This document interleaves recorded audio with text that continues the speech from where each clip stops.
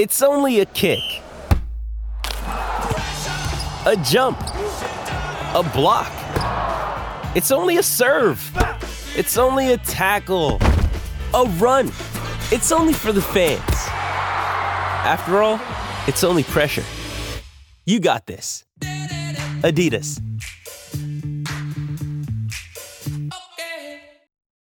When you need mealtime inspiration, it's worth shopping Kroger, where you'll find over 30,000 mouth-watering choices that excite your inner foodie. And no matter what tasty choice you make, you'll enjoy our everyday low prices, plus extra ways to save, like digital coupons worth over $600 each week. You can also save up to $1 off per gallon at the pump with fuel points. More savings and more inspiring flavors make shopping Kroger worth it every time. Kroger, fresh for everyone. Fuel restrictions apply. Another day is here, and you're ready for it. What to wear? Check. Breakfast, lunch, and dinner? Check. Planning for what's next and how to save for it? That's where Bank of America can help. For your financial to-dos, Bank of America has experts ready to help get you closer to your goals. Get started at one of our local financial centers or 24/7 in our mobile banking app. Find a location near you at bankofamerica.com/talktous. What would you like the power to do? Mobile banking requires downloading the app and is only available for select devices. Message and data rates may apply. Bank of America N.A., member FDIC. With threats to our nation waiting around every corner, adaptability is more important than ever. When conditions change without notice, quick strategic thinking is crucial. And with obstacles consistently impending, determination is essential in overcoming them. It's this willingness, decisiveness, and resilience that sets Marines apart. With our fighting spirit, we don't just fight battles, we win them. Marines are the constant our nation counts on to fight the unknown. And through adaptable problem solving, we do just that. Learn more at marines.com.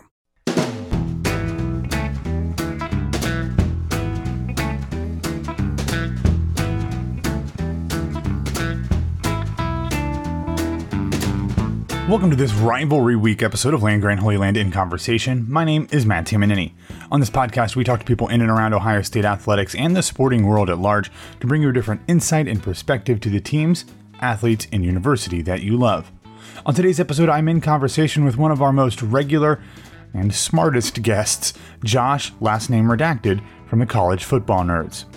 In this episode, Josh gets into the advanced analytics that lead him to think that today's game between Ohio State and that team up north will be a close one throughout. Didn't like that. He also discusses the red zone issues that could prevent the Buckeyes from blowing out their rivals, the different matchups that favor each individual team, and much more. Assuming you are doing the right thing and listening to this podcast early on your Saturday morning, there is still plenty of time to watch the CFB Nerds preview video for the game to get even more detailed and insightful information. So of course we will have that linked in the show notes and in the article version of this episode on Land Grant Holy Land. So, without further ado, here's my conversation with college football nerd Josh.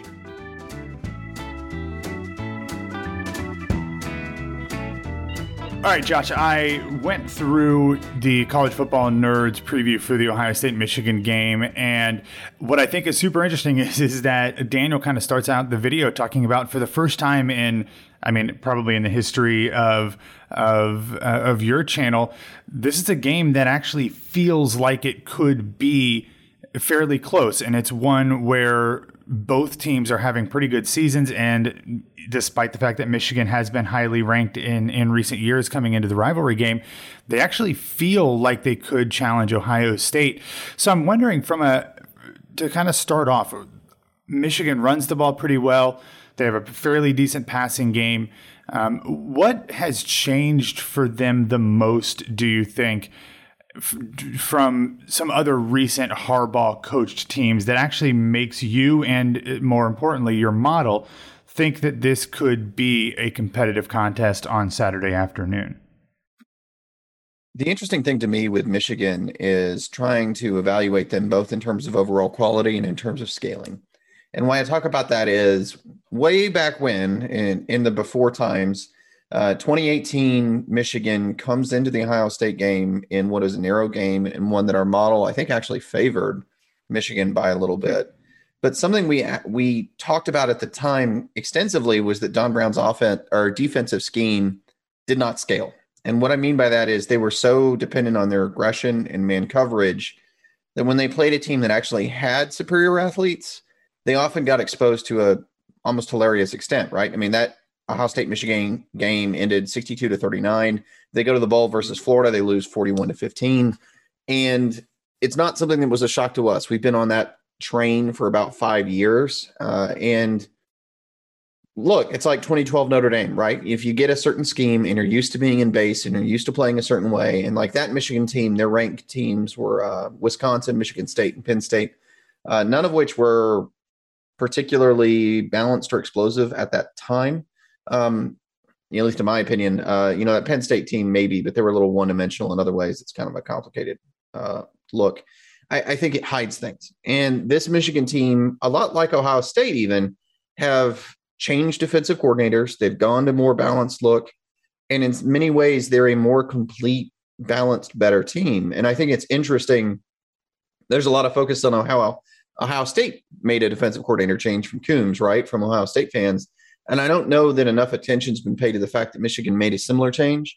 I think it's hurt them at certain points this season because they're not so practiced in doing the exact same thing to perfection, but they are a lot more willing to be variable, a lot more willing to play defense in a way that in theory should stop spread offenses.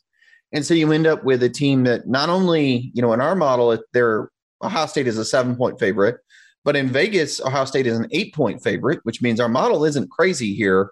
And I think maybe most interestingly, that's all true, despite the fact that Michigan lost to a Michigan State team that was maybe not super talented, but was a more modern offense.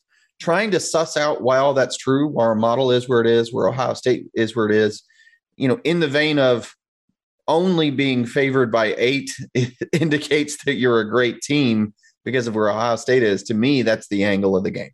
And you mentioned the fact that, when Michigan has kind of struggled against Ohio State in recent years, it was mainly because they couldn't match up with Ohio State's offensive firepower. And Ohio State's put up a ton of points in a lot of games over the past few seasons against their rival. And I think in the video, actually, Daniel said that he thought that Ohio State's offense was the best in the country. From a statistical standpoint, how good is this offense compared to the rest of college football this season, and perhaps even compared to some of the better offenses of the past 5 to 10 years, the LSUs, the Oklahomas, the Alabamas, even some of the other Ohio State teams? How does C.J. Stroud, this complement of wide receivers, TreVeyon Henderson, and of course, obviously this is less of a statistical impact, but this offensive line, how did they compare to other offenses that come to mind? I think the thing that you have to bear in mind with this particular offense is that it's maybe a little more balanced than some of the prior iterations. With Justin Fields, there was certainly a tremendous amount of explosiveness to that offense, but it was keyed a little bit on the quarterback run when they were operating at a high clip. And every once in a while I say that and someone's like, well, he didn't run that much. It's like, well, he didn't run that much over the whole course of the season, but when they were playing big teams, yes, he did run that much. He was frequently getting the ball like 8 to 15 times on the ground. But this Ohio State team, in BCF, that's Brian Fermeau's site, BCF Toys, puts out the FEI ratings, and they have what's called an efficiency index or an efficiency rating. And your top three teams are Ohio State, Alabama, and Georgia, 1, 2, and 3. And I think the ratings are interesting. Ohio State, as of right now, is sitting at a 2.2 rating. Alabama is 2. Number 3 is Georgia, and it falls all the way to 1.5. So Ohio State has a bit of an edge on Alabama in advanced stats and advanced metrics. And then the gap that Ohio State has on Alabama is almost double the gap, it's about half the gap that Alabama has on Georgia. And then the gap from Georgia to number 4 is about the same as the gap from Ohio State to Alabama. But the notable thing is when you get down to, Ole Miss, who's the 8th best team, for example, their rating is 1.14, and it's all kind of a rating off average. So going from 8th to Ohio State, going from Ole Miss to Ohio State is essentially a full standard deviation from the mean. If Ohio State is one tier of offense, Alabama and Ohio State really together are at a second tier. And so that kind of gives you the best indication I can for where they're at as a program. And, when you talk EPA stands for estimated points added.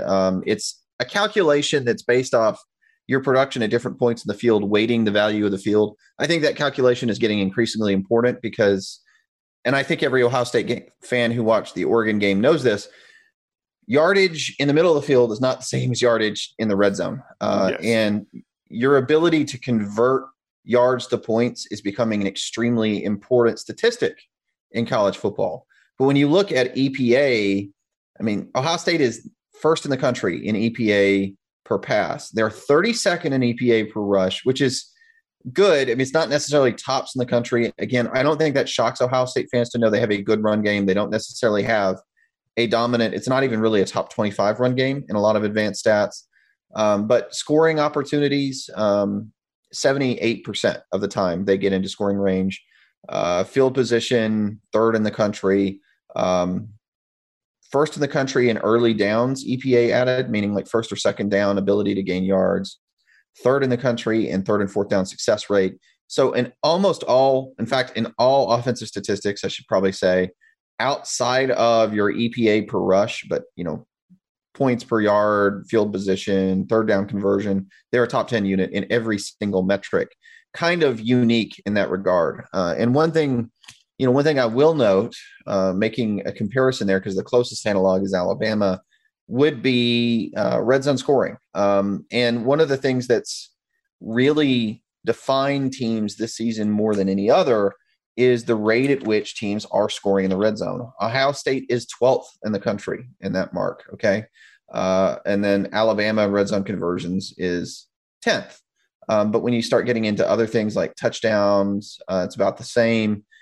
Those are the things that Ohio State has to watch to improve, because touchdown red zone conversion percentage, Alabama is 7th. Ohio State in touchdown red zone conversion percentage is 30th at about 68%. About 1 in 3 times Ohio State gets in the red zone, they don't actually convert it to a touchdown. So in all the yardage, ability to convert third downs, generally explosiveness metrics, Ohio State is clearly number one. If you want to know why advanced stats don't have them quite more dominant than, say Alabama, or even why Georgia's trailing back there a little bit, it's the fact that those teams convert in the red zone at a much higher clip. They're a little better at converting points to yards. And to end this long monologue, the last thing I'll note is offensive points to per drive, and you're at 4.1 points per drive, which is insane, right? Averaging more than a field goal per drive for Ohio State in non-garbage time. Alabama's 3.8, Georgia's 3.6. So kind of right all in there. It's an advantage over the other groups. But the one I think maybe most surprising is Georgia, which I don't think people realize how efficient they are per drive. They just play a slower game, don't get as many possessions, so the score's not as high, but they're actually pretty close in most advanced metrics because their per drive stats are fantastic. Yeah. But that's where Ohio State is. I mean, they're the best. I agree, they're the best offense in the country right now, but those are the things that make them, better, or the things that keep them from pulling away otherwise. Yeah.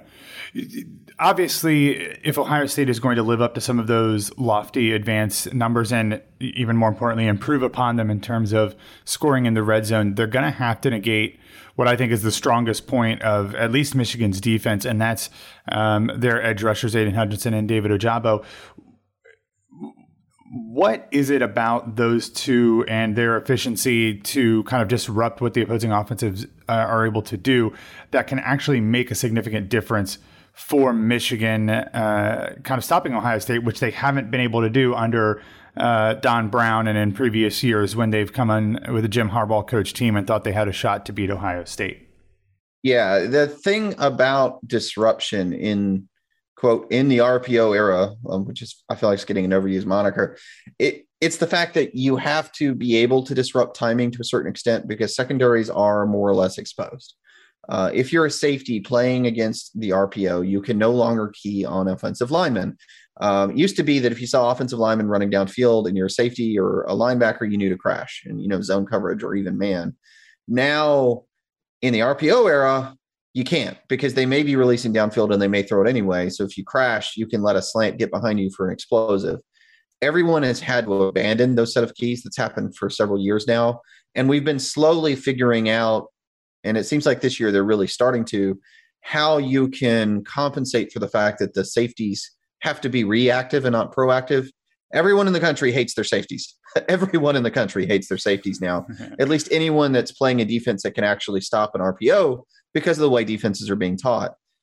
Well, what's something you can do if the safeties can't come down and help with run support and they can't really bail and be robbers and pass? Well, you can rush the passer, right? I mean, we talk about Ohio State's number 1 in EPA per pass. Michigan is 13th in EPA per pass defense, and they're really far and away the best unit that Ohio State's faced. I want to say Michigan State in those metrics was like in the 60s range, really. And look, everybody says they were 130th in total pass yardage defense. And a quick note, we said before the game, we said after the game that, they were 34th in yard per attempt allowed. Michigan State ended at 55th in yard per attempt allowed even after the game. That is a bad pass defense from Michigan State with real issues personnel, but they were not the horrific unit that they were made out to be.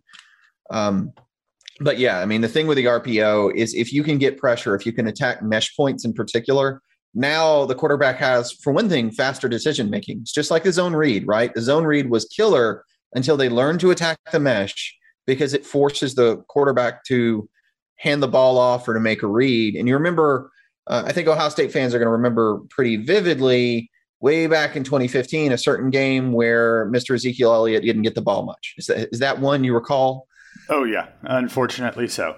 Yeah. And why did that happen? And we broke that down at the time. It happened because the opposing defense there made a executive decision that they were going to crash on Ezekiel Elliott in the zone read. And that meant that your quarterback, JT Barrett, has to keep the ball. And so if you can get into the backfield quickly and you can attack one aspect of the mesh, you attack the mesh or you attack one part of the read, now you can force that read-based offense to become predictable. The same concept applies today with the RPO. If you have the ability to get into the backfield, you can pressure the quarterback and speed up the read. And depending on how you attack, and especially if you've got a good defense that can be a little bit less sound, like you can crash a linebacker. Well, if I can crash a linebacker and still get pressure, I can crash the linebacker, force a pass read. And then because I'm forcing the pass read, I can tell my pass rusher, hey, the pass is coming. And I know the RPO throws that Ohio State wants to make.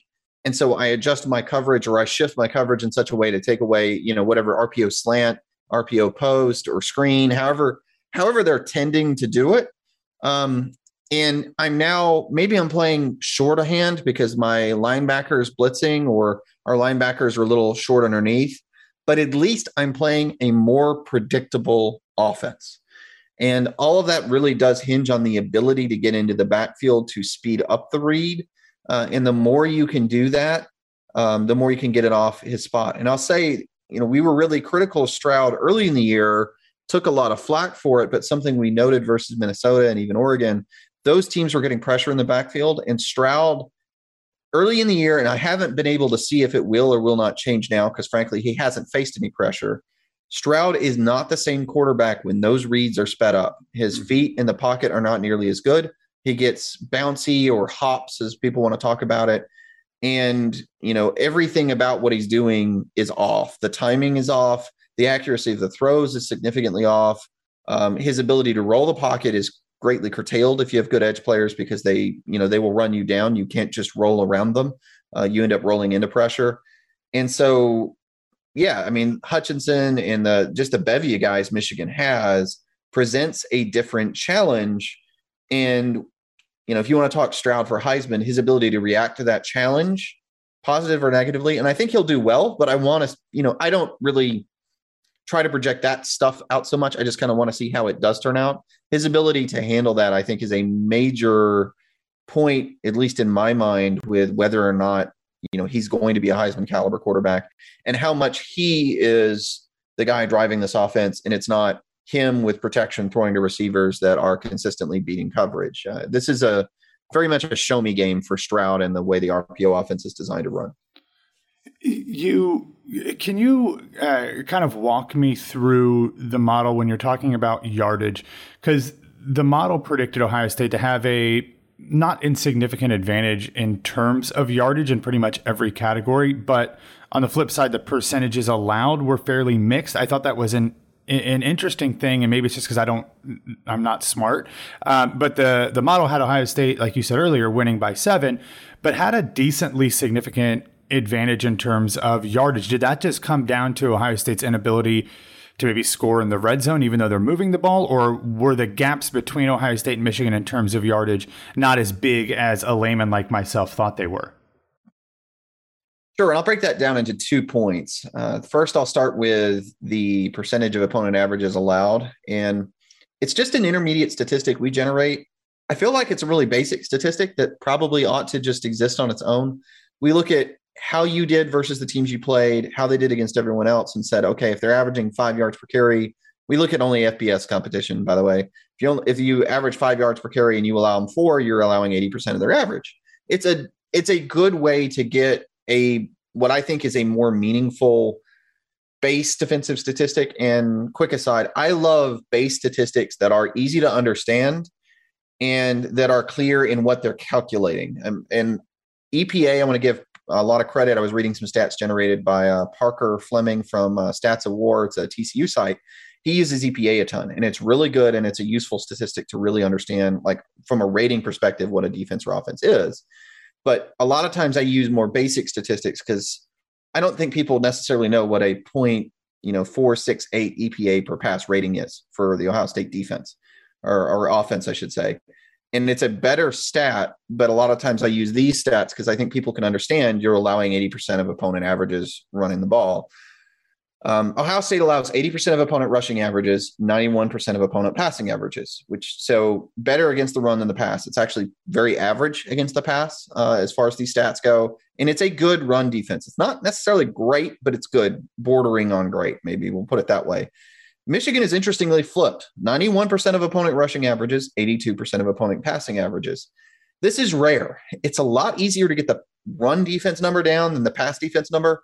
Even like this year, you've got some defenses that are in the 50th range. Oklahoma State is actually at 56% of opponent rushing averages, maybe the most underrated unit, maybe nationally. That's an incredibly great number. And it's in there with, I think Georgia's at like 51%. So you can cut run Ds and run offense in half if you're great. But pass defense, man, the best defenses we ever see are like 69, 70%. Pass offense carries. That's why passing offense is really the thing that makes a high-level team a high-level team. It's the thing that makes you win the playoff. Why do I mention that? Because Michigan's, one, it's unusual to see a team better at pass defense than rush offense or defense because it's easier to get that rush number down. But Michigan's strength is against the pass. And Ohio State's numbers are a little, like every high-level offense, dependent on that passing offense being high. It's just hard to get scores in north of 40 points if you're not throwing the ball at a very, very high, effective, explosive clip. And so when Ohio State gets their passing average in this game predicted to be about 8.2 yards per attempt, even at 5.3 yards per carry, that's a huge marked difference in their explosiveness potential. And then Michigan is at like 7.4 yards per attempt, 4 yards per carry. Those are competently average numbers. And so competently average will get you like 25 to 30 points. And Ohio State is better than that. And so it has them at 37. But that limiter on pass defense means basically Michigan getting theirs can hit 30. Ohio State won't quite get theirs. And so that gets them up like 37, 40 range and not breaking free. And yes, our model definitely takes into account the way that teams score. It's a little bit self-learning in that every team sort of generates its own scoring model in our model. It does it based off your strengths and weaknesses and matchups. So it's very comparative. But Ohio State, we don't have like a team rating, but like Ohio State offensively is not great at converting yards to points. And if they're not getting their like 8 yard per play, then they don't have nearly the same production. Like Michigan, if you look at Ohio State's year, 6.85 yards per play, which is a really great number, very similar to this game, was what they had against Penn State. And that was a 33-point game. So if you want to know an analog, our model basically looked at their season and said, these stats look a lot like the Penn State game.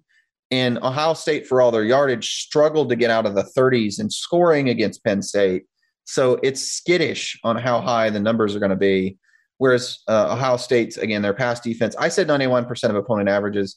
I'll say EPA. I'll note Ohio State is 55th in EPA pass defense. So it's kind of the bad unit, and Ohio State's like top 10, top 20 everywhere. And it's a absolute sore thumb, not all that far off even from Michigan State in passing defense. That number is low enough that a Michigan offense that is not phenomenal passing the ball is going to predicted to be operational. And if you're operational throwing it and you've got a complementary run game, which they do have, you typically get high 20s, low 30s in scoring. And you see how this score ends up being developed on paper. Yeah. You talk about the matchup and like looking at some of the internal numbers for this season. I know last week the model had a fairly close game for Ohio State versus Michigan State. However, I know you picked it to not be fairly close. And obviously we realized that it was even not closer than even you thought it would be. But a lot of that had to do with some of the matchup issues that Michigan State had against Ohio State. Are there any matchup issues in the game this week, either for or against the Buckeyes, that you think could be exploited by either team to kind of either prove the model correct or to potentially prove the model incorrect? The biggest problem that Michigan has is their rush defense. Again, 91% of opponent averages. They're 63rd in EPA per carry is a weak point. And then, offensively, they're actually not as great as people might guess. They're 72nd in EPA per rush. They're like a 40s to 70s offensive team. So for Ohio State, they need to win this by being a little bit more bully ball than maybe they're used to. The ability to run the ball such that you can distort the Michigan defense is really the key. And Michigan State had success against Michigan because Lawrence Walker III was able to distort the Michigan defense. Michigan had a lot of trouble defending the run late in that game. It was a game Michigan was winning to the point of almost controlling until late, and the defense got tired, and Walker kind of went off, right? And that does weird things to a defense. When you have the ability to run the ball with power, you have to start bringing down linebackers and safeties. And Michigan State was just modern enough. I give Mel Tucker a lot of credit for it, especially given their personnel, that they could exploit Michigan when they were distorting their defense, and they were able to find ways to move the ball running and throwing at that point. Ohio State's a lot more modern and a lot more explosive than Michigan State. So the question is, are they able to run the ball well enough offensively that Michigan has to distort? Because you can't really just give up death by 1,000 cuts. Now, I don't think Michigan is going to be willing to distort their defense because they know the passing game is the real threat here. But the more you do that, the more you don't let them drop guys into coverage, the more you're going to be able to succeed. Penn State, was able to handle the run, was really the key for them without distorting their defense. Even if they gave up runs, they were willing to do that until, so long as the defense didn't distort. And again, that's what our numbers in the model are saying, right? Is that Ohio State is not quite effective enough, really, to cause that distortion. And that's why you have this yardage advantage. It doesn't quite turn into a huge point differential. I will say on the defensive side of the ball, Michigan really is dependent upon having a certain level of success. And these numbers in the model, 4 yard per carry, 7.4 yards per attempt, are right on the border of being competent or effective. I usually peg it at 4 yards per carry, 7.5 yards per attempt. If Ohio State can play just a notch above that, and if the defensive line can be inspired enough to stop the run, the defense is at that point being able to play straight up and defend the passing game. Michigan is on a knife's edge where their scoring could fall off by, and it's just like 1 to 2 touchdowns, right? If they stall off a couple times here where they can't sustain drives, or they, a 3rd and 1, they don't get a conversion, that 30 number maybe drops to 20 to 23 pretty easily. And if that happens and Ohio State is able to distort Michigan's defense and they're able to put up points, the moment, just like, what happened with Michigan State, the moment that Michigan is out of their element and having to play from behind, Ohio State starts to have a major advantage in this game because they do have an advantage running the ball. And then once you have the advantage running the ball and Michigan is in desperation, we can't ever let you score mode, that it's just like fourth down stops, right? How many times do you see someone on a 4th and 2 give up a touchdown because when you crash that hard, you don't have the ability to defend over the top. And so that's the thing that I think where Ohio State has really all the advantages in terms of pressure, where there's all these things Michigan has to do right to stay in this game. And they can, and they're kind of expected to be able to, but there's a dam that could break. And if it breaks, Ohio State has a massive advantage. And even if Michigan gets a lead, Ohio State is far better built to be able to come back in this game with their passing game than Michigan, who needs to stay balanced in order for this to stay competitive. Yeah. Well, let's wrap it up with this. You kind of talk about what could happen and what could go Ohio State's way to make this bigger than what the model and Vegas expects. But for those of us that appreciate analytics but aren't all that good with numbers and aren't an X's and O's guy, can you give us a stat or a trend to watch for on Saturday that if X is happening, that's really good for Ohio State? And then conversely, if Y is happening, that's really bad for Ohio State? The easy one, so I'll give you two, but the easy one is the run game. And it's not always true. Ohio State is not typically needed to run the ball well. But if Ohio State is averaging over 4.5 yards per carry, or if Michigan is averaging over 4.5 yards per carry, the opposing team is going to be in some amount of trouble to give up over 30 points, right? You can just kind of watch if either team has the ability to run between the tackles to get 3 yards or more on any sort of consistent basis. I think that's the biggest key. But on, maybe the more nuanced one, it gets back to what I said earlier. If it's not just whether Michigan gets pressure, the thing to watch is the timing and rhythm of Stroud's throws. If Michigan is able to affect Stroud where he is not throwing on rhythm, where he's, 1, 2, 3 set throw, Ohio State's offense changes dramatically. And that was something Nebraska was able to do. They would contain the run.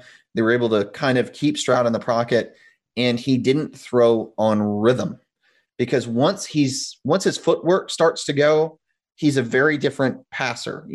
On rhythm with proper footwork, very, very accurate. And he's got all the, athletic, tangible things that you want out of a quarterback, and he understands the scheme very well. But once his rhythm's off, he starts to miss easier makeable throws. That affects confidence, and it narrows changes the windows he's able to throw into. And everything Ohio State does starts to change a little bit. And the offense, once you can't hit those windows and you can't make those throws with timing, a lot of opportunities start getting missed. A lot of drives start ending because those big shots that you take as Ohio State, those shots are a down, and they tend, they've been touchdowns against Michigan State, but if they turn into incompletions against Michigan, now all of a sudden that, 2nd and 7 that became a touchdown becomes 3rd and 7, and now you have a difficult conversion. And that's just can be like a 20-point swing even in terms of scoring potential. And it does hinge on just how well Stroud is able to handle it and how much pressure Michigan's able to generate. Well, I appreciate this so much. I love the work that you guys do over on the YouTube page, and I really enjoy the back and forth that you have with Ohio State fans, because I sometimes want to get into it with them as well, and often do, and take the brunt of it kind of like you guys do. So I really appreciate everything you guys do and giving an explainer for all of the finer points of the analytics in college football. It's a much needed breath of fresh air in a lot of the fan conversations. So thank you so much for talking to us every year. I can't tell you how much it means to us. And I'm hoping that Daniel's score prediction is much more accurate than yours. But either way, I will wish you a happy rivalry week, happy Thanksgiving, and I hope you enjoy the rest of the college football season. I appreciate it. It's always a pleasure to be on, and wish you guys all the best this holiday.